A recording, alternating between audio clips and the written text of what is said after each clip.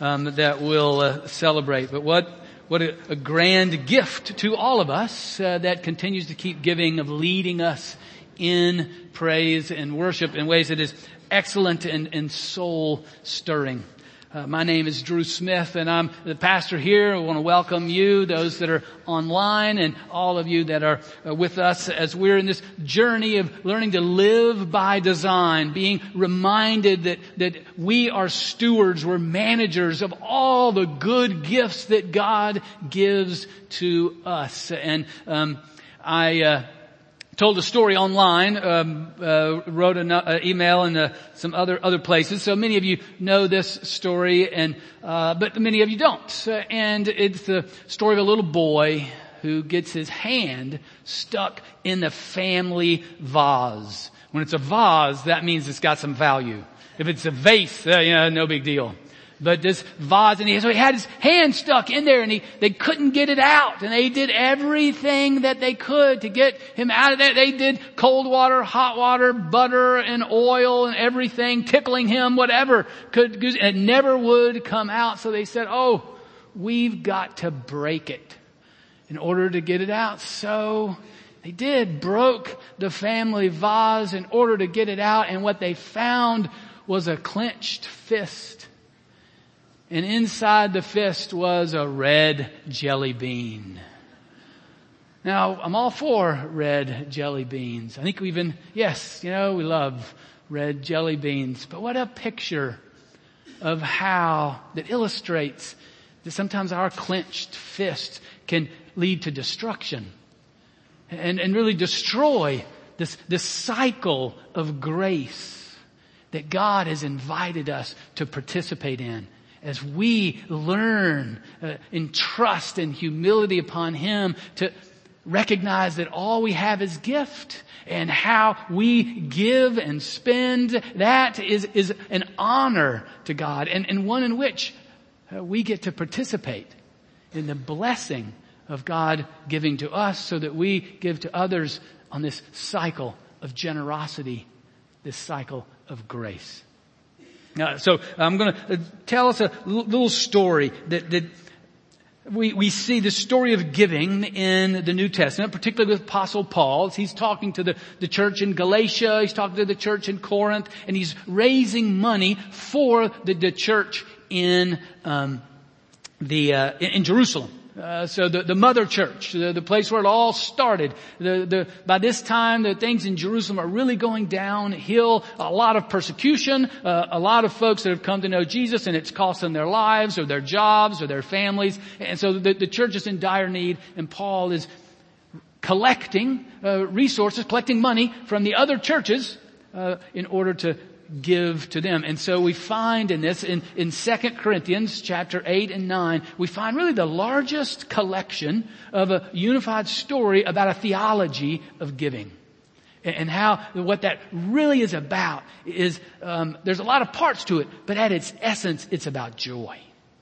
And we'll hear that as Paul encourages the church in Corinth particularly, to give, that when we're giving in the way of Jesus, we experience that freedom. The freedom to let go and give cheerfully, generously, and even sacrificially. Let's pray together.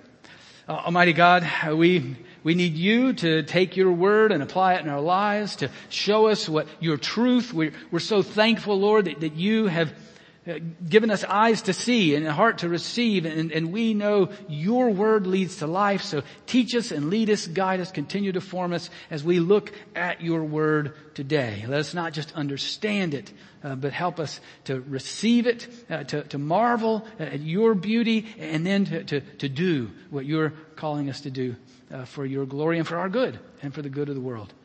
In the name of Jesus we pray. Amen. All right, the story starts in 1 Corinthians chapter 16, verses 1 through 4, which, by the way, sorry, your bulletins say 1 Corinthians. If you notice that, it's really 2 Corinthians. So I'm sure you'll all go home and you use that and you study it when you get home. So be sure you put the 2 instead of the 1. But it's going to start in 1 Corinthians chapter 16, verses 1 through 4. Now, concerning the collection for the saints, as I directed the church of Galatia, so you also are to do. On the first day of every week, each of you is to put something aside and store it up as he may prosper, so that there will be no collecting when I come. And when I arrive, I will send those whom you accredit by letter to carry your gift to Jerusalem. If it seems advisable that I should go also, they will accompany me. So, pretty pedantic stuff, basic stuff here, right? Hey, the church in Jerusalem, as I mentioned, we're collecting these gifts. Now you set stuff apart now. Just set it apart now, every day, every week, set it apart, regular, and that way when I come and I get there, it'll already be collected and I can be on my way to Jerusalem. Well, about a year or so later, Paul writes us the second letter to the church in Corinth, and it's chapter 8, verses 1 through 15, and in chapter 9 that we'll look at in a moment. But here he's saying, it's collection time. So be ready, because here I come. And maybe there's been some squabbling. If you read 1st and 2nd Corinthians, you realize it's a rough relationship between Paul and the church in Corinth. And so maybe there's some issues that are going on in Corinth, and Paul is trying to speak to whatever those issues might be. Maybe some folks forgot. Maybe some folks are questioning whether they should give. We're not exactly sure, but he's certainly goes deep with his reminder. All right, starting with verse 1 of chapter 8. We want you to know, brothers, about the grace of God that has been given among the churches of Macedonia. Now, Macedonia is Galatia. That's where Galatia was. So he's already talked to them, and what he's going to tell them now is, look, this is what's happening in Galatia. This is what's happening in Macedonia. For in a severe test of affliction, their abundance of joy and their extreme poverty have overflowed in a wealth of generosity on their part. For they gave according to their means, as I can testify, and beyond their means, of their own accord, begging us earnestly for the favor of taking part in the relief of the saints. And this not as we expected, but they gave themselves first to the Lord, and then by the will of God to us. Accordingly, we urged Titus that as he had started, so he should complete among you this act of grace. But as you excel in everything, in faith, in speech, in knowledge, in all earnestness, and in our love for you, see that you excel in this act of grace also. I say this not as a command, but to prove by the earnestness of others that your love also is genuine. For you know the grace of our Lord Jesus Christ, that though he was rich, yet for your sake he became poor, so that you by his poverty might become rich. And in this matter I give my judgment. This benefits you, who a year ago started not only to do this work, but also to desire to do it. So now finish doing it as well, so that your readiness in desiring it may be matched by your completing it out of what you have. For if the readiness is there, it is acceptable, according to what a person has, not according to what he does not have. For I do not mean that others should be eased and you burdened, but that as a matter of fairness, your abundance at the present time should supply their need, so that their abundance may supply your need, that there may be fairness. As it is written, whoever gathered much had nothing left over, and whoever gathered little had no lack. So he makes clear in the beginning part of this that this giving, this process of giving to the church in Jerusalem is an act of grace. He says it 3 times in the first 7 chapters.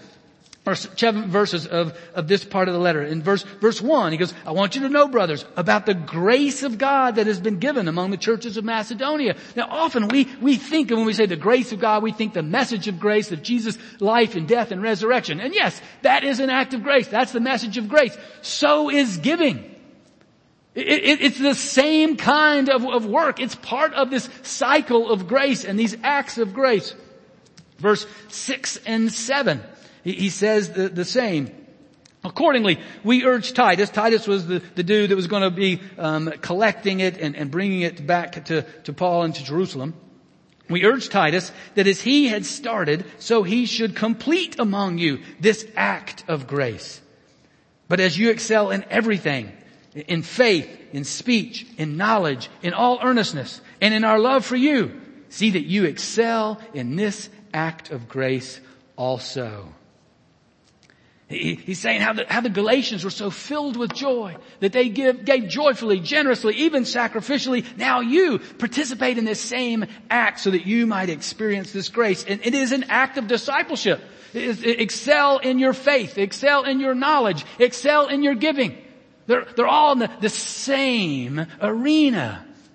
It's part of our walk with the Lord and the way that we experience and love Him and know Him in our giving. And he makes that clear then in verse 9, where he wants us to know that our giving flows from Jesus giving to us. This giving, this same joy, this spirit of joy that they had in Galatia and that Paul's trying to build in Corinth, it flows because we know Jesus. We know the character of Jesus. For you know that the grace of our Lord Jesus Christ, that though He was rich, yet for your sake He became poor, so that you by His poverty might become rich. So, and again, he's not talking material wealth in this poverty and riches. He's talking about the fullness of life. That he was rich in the fullness of heaven, and yet He left it all in order to come and walk with us, die for us, be raised to new life, so that we might have the riches of heaven as well with Him. So if you want to grow in generosity, hang out with Jesus. It's not something that you can sort of will yourself to do and go make. That's the point. He's saying, no, do this out of joy. You get an unclenched hand because you hang out with Jesus, and you see that's His whole life. His whole life is an act of grace and a gift and generosity. And as you get to know Him, that frees up our hearts. It frees up our fists to then give generously and joyfully. This is why every Sunday we practice sort of this habit. Every Sunday, after we celebrate the forgiveness that Jesus has brought to us, we then say, now that we've received Jesus, that we know the one who was rich and became poor in order that we might become rich, we experience Him, well, now give. It's an act of celebration. It's an act of doxology unto the Lord. That's why we practice that every Sunday, so that we know our giving comes from knowing Jesus and having Him real in our lives. It is the very nature of God to give sacrificially, cheerfully, and generously.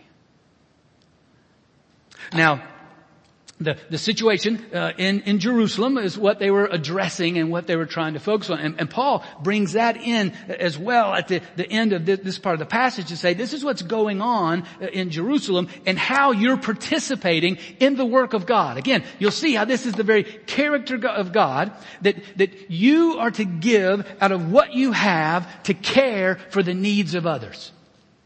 You are to give out of what you have in order to care for the needs of others. This is God's way of being sure that all have what they need. Because that is God's character. From the beginning of creation, God gave what was needed and beyond to enjoy. You may recall it's in Exodus 16. I wrote it here somewhere. Yes, Exodus 16. I still remember some things. Exodus 16 is the story of Israel being led out of slavery, and they're wandering in the wilderness, and they say, we're hungry, we need something to eat. And God says, here, let them eat bread, and bread from heaven that is called manna. And if you can go back and look at that, you might remember that story. And God says, go out every day, everyone will get what they need. And then come home and enjoy it. And then get up the next day and get what you need. And the next day, on the sixth day, the day before the Sabbath you don't work. On the sixth day, you get twice as much, and it will keep you for both days. And a few clenched fist people, they went and took a little bit more one day, and they went the next morning, figured, hey, they wouldn't have to go out and work that day. They can just go eat it, and it was worms. That didn't happen on the Sabbath. But God provided. 40 years wandering in the wilderness. God provided. Paul makes an allusion to that at the end of what we read. As it is written, whoever gathers much had nothing left over, and whoever gathered little had no lack. It's the nature of God. To give, our passage says fairness, but to give with equity, that folks have what they need. Probably the greatest example is in Leviticus 25. And that's the Jubilee celebration. Every 50 years, what the nation was supposed to do, they were supposed to take all the debts and forgive them. They were gone. And all the original 12 tribes, at the beginning of the nation of Israel, God had allotted the land to each of the 12 tribes and said, all right, Dan, this is your part. Asher, this is your part. Judah, this is your part. These are your parts of the land. And every 50 years, the land was to go back to the original tribe. It was God's brilliant way of totally cutting off any kind of generational poverty. We take it all. It's like if you play Monopoly. You know how Monopoly, you have $200, and then you start to play Monopoly and you gain properties, you get houses and hotels, and you make more money as they get rent. Well, it's like if you're playing Monopoly and about halfway through, somebody's like, okay, start over, all the hotels go back, all the money back to the bank, everybody back at zero, and here's $200. That's what God's plan was for God's people.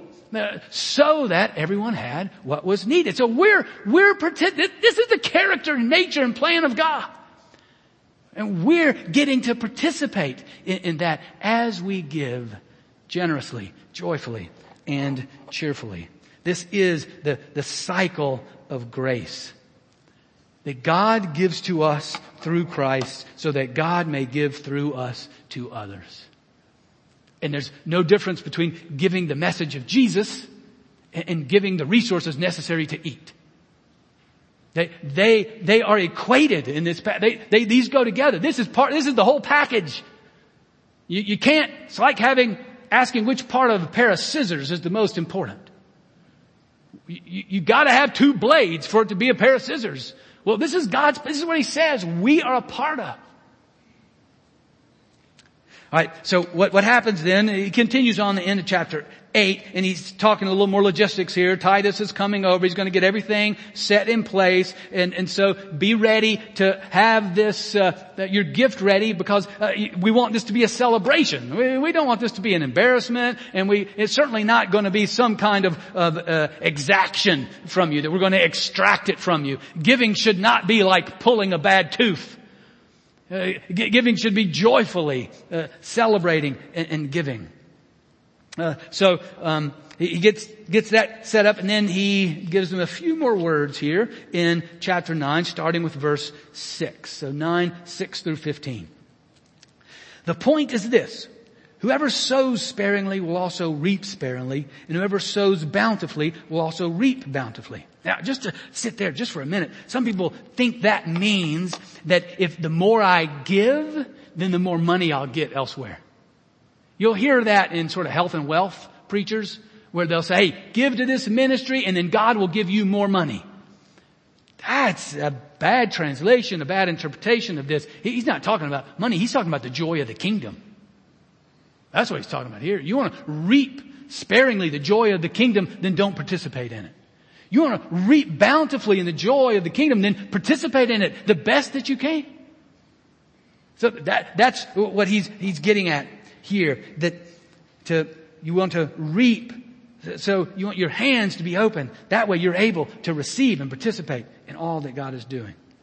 Each one, verse 7, each one must give as he has decided in his heart, not reluctantly or under compulsion, for God loves a cheerful giver. And God is able to make all grace abound to you, so that having all sufficiency in all things at all times, you may abound in every good work. As it is written, He has distributed freely, He has given to the poor, His righteousness endures forever. He who supplies seed to the sower and bread for food will supply and multiply your seed for sowing and increase the harvest of your bank account? No, the harvest of your righteousness. For you will be enriched in every way, to be generous in every way, which through us will produce thanksgiving to God. For the ministry of this service is not only supplying the needs of the saints, but is also overflowing in many thanksgivings to God. By their approval of this service, they will glorify God because of your submission that comes from your confession of the gospel of Christ and the generosity of your contribution for them and for all others, while they long for you and pray for you because of the surpassing grace of God upon you. Thanks be to God for His inexpressible gift. Oh, he's bringing it home here. I mean, he's like, give with joy and generosity because you are participating in the cycle of grace and gratitude. Give with joy and generosity because we get to participate in God's kingdom, this cycle of grace and gratitude that abounds and multiplies as we get to give. Now, I do love in this too that this is immensely practical, very specific. He says here now, but give what you're able. He says it in both places. You know, what you've set aside, what you've thought about, what you've prayed about, give of that. Gifts are made after prayerful consideration and thoughtful decisions. See, he's not trying to play this game and show up and, make you instantly give, play off of guilt or shame, or he's not doing that. He's like, no, hey, you've thought about it. You pray through it. You set up, you see what you have, what your needs are, what your budget is, how much you can give, and you've set that aside now before the Lord. Now give that and participate in this wonderful cycle of grace, because you can't give what you don't have. He really sort of says that back in chapter 8, which we read earlier. This is why the last couple of weeks, been encouraging folks to give them out the budget form and saying, take a look. What have you been spending over the last month? What sort of your monthly base expenditures? Look at those and just see how God has given the money that you have. He's entrusted it to you. So how are you distributing what God has entrusted to you? It's a good thing to look at. Last week we looked at the negative, the power of money to compete with God. And so we want to be sure money is not more important than God. Today, though, we're looking at it positively. We want to look at it so that we can maximize how much we're able to give and participate in this way, this act of generosity of the kingdom of God. So take your resources, take a look at how you spent. And I last week said, take a look at how much are you spending on your needs. Now, I know this is really hard to define what a need is, but do the best you can. And then what are your pleasures? They're good things. God gives us resources to enjoy things. And there are things that are pleasures that, they're not needs, but they're things we really enjoy. And we feel like that really adds to the life that God has given us. Okay, what are those? And then take a look at how much are you giving and how much are you saving. And as you take a look at that before the Lord, then you can say, okay, how can I maximize what I'm giving? How can I maximize that? How can I, look at needs, look at pleasures, even look at savings a little bit? How can I maximize that? Because that is what is participating in God's cycle of grace. John Wesley was a minister a long time ago. This sermon he preached in 1789 called The Use of Money. Now, Wesley and the Wesley family, they're sort of the founders of Methodism. But this sermon, The Use of Money, still sings to us today. And one of his mantras was, make all you can, save all you can, and give all you can. Make all you can, save all you can, give all you can. And that's a good way to look at those, how you set aside your budget. How can I make all that I can in order to save and to give all that I can? I just propose to you that's probably a different way than most Americans think about. They all agree with the first part. Make all you can. Well, some do. Most do. Make all you can. But the second two, probably not so much. But you can see from Paul in this understanding of the cycle of grace why it would be the case. Dr. Wesley goes on to say, money is an excellent gift of God, answering the noblest ends. In the hands of his children, it is food for the hungry, drink for the thirsty, and raiment for the naked. That's clothing. So again, take a look. All the more reason to take a look and be with thoughtful decisions, graceful considerations, prayerful considerations. All right, how can I maximize what we get to give so that we can eagerly participate in the exciting opportunity of sharing God's grace? That's the end of chapter 9. Paul just uses all this language, this over-the-top language, that we get to participate in this surpassing grace, that we get to celebrate as we give the inexpressible gift of God. And that this ministry not only supplies the needs of the saints, not only does it distribute as God wants things to be distributed, but it also leads to the multiplication of gratitude. His generous giving multiplies the chorus of gratitude to God. Verse 12, for the ministry of this service is not only supplying the needs of the saints, but is also overflowing in many thanksgivings to God. By their approval of this service, they will glorify God because of your submission that comes from your confession of the gospel of Christ and the generosity of your contribution for them and for all others.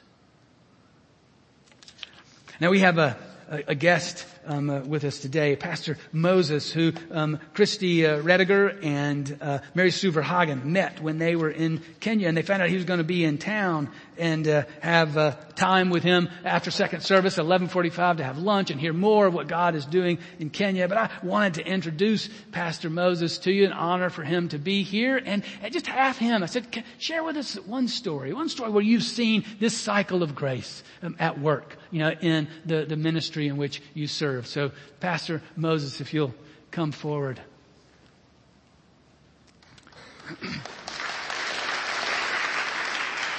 Thank you.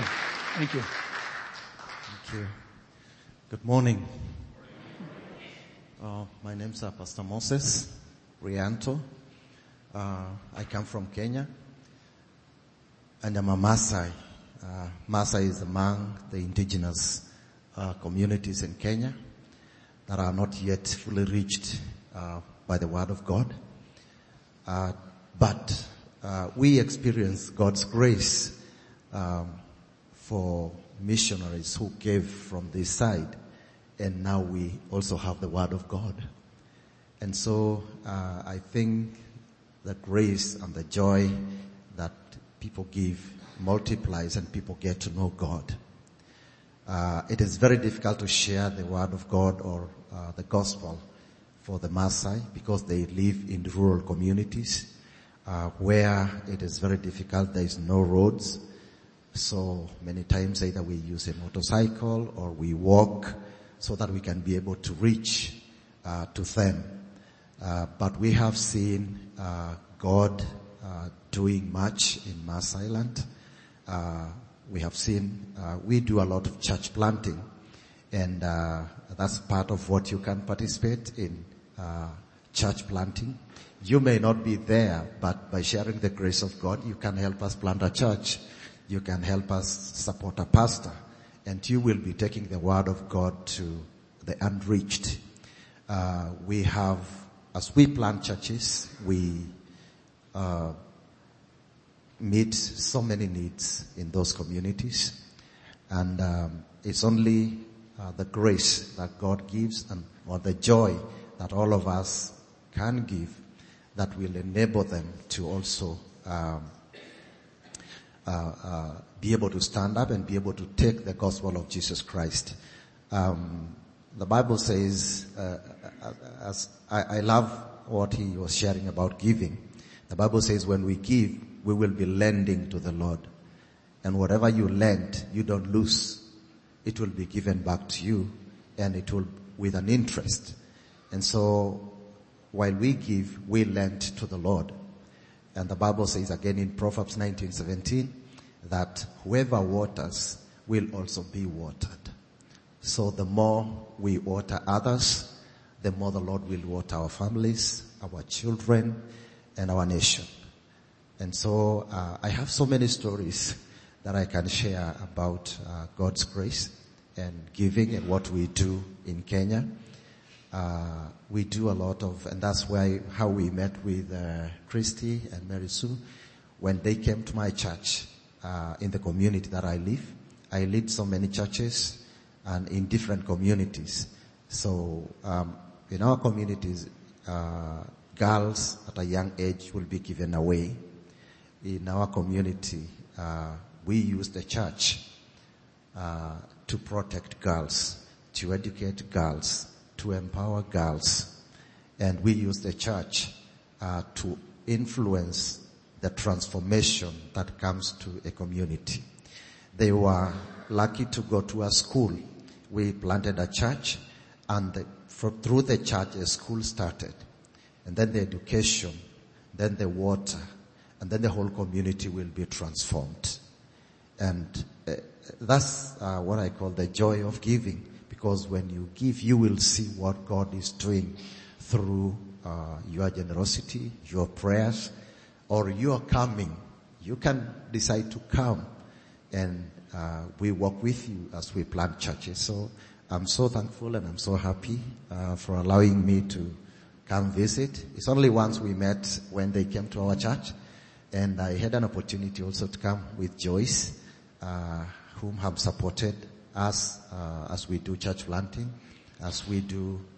Sometimes we plant churches and those people don't have Bibles, and so it's upon us again to provide a Bible, because no one has a Bible in the community. And so we have a lot to do in the kingdom of God, so that we can share the grace that God has given us. Just as He has given His Son, we can also be able to give ourselves so that others can be able to know Christ. I serve in a ministry called Unite for Africa. Unite number 4 Africa is what sometimes supports us there at Zion Baptist Church. And many times when people give, they don't deduct anything. They just send everything there, and we will be able to steward very well and plant a church. A very good example is we have a pastor right now in where we have planted a church.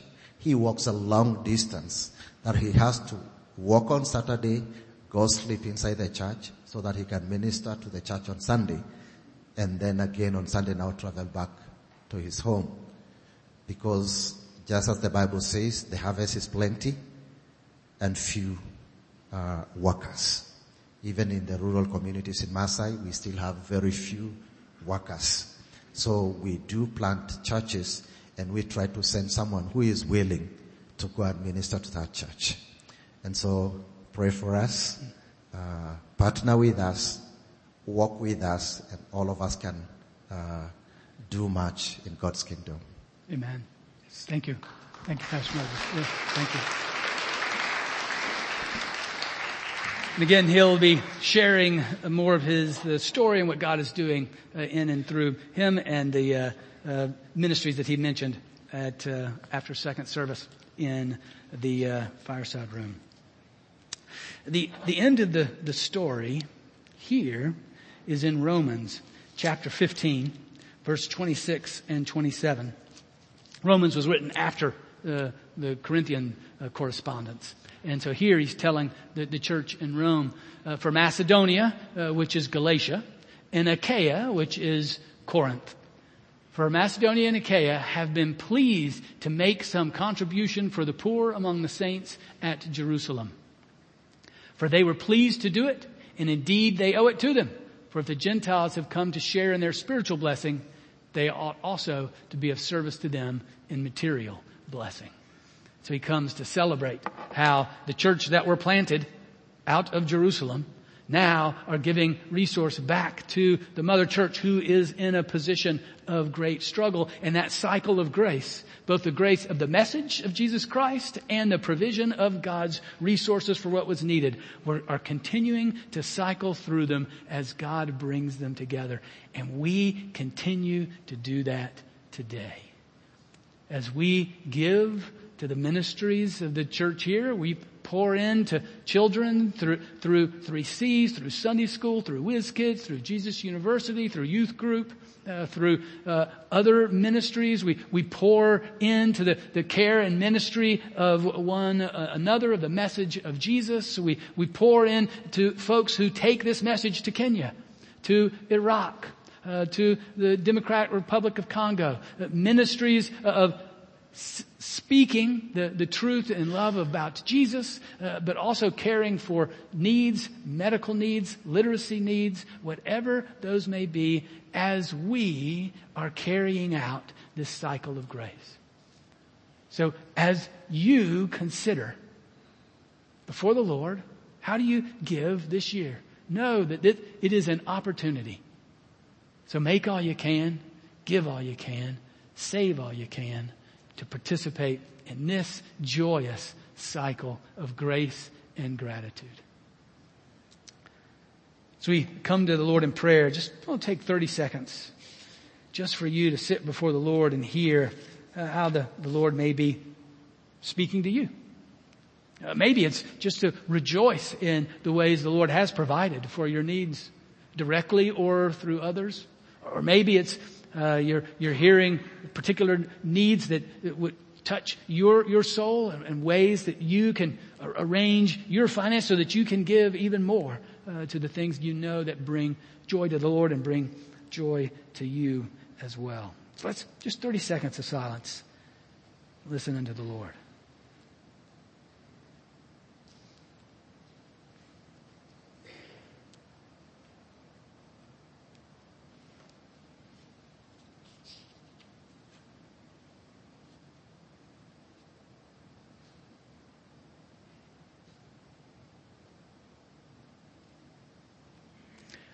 Almighty God, we do thank you that in your generosity we are able to be in your presence. We're able to speak to you and provide the needs, seek you to provide for the needs. And Lord, we thank you for Pastor Moses, who's able to honor us with his presence today, and a partner in the ministry of the gospel, of carrying out this cycle of grace on the other part of the world. We're thankful that we are united in you, and we pray your blessing and provision in every way for him.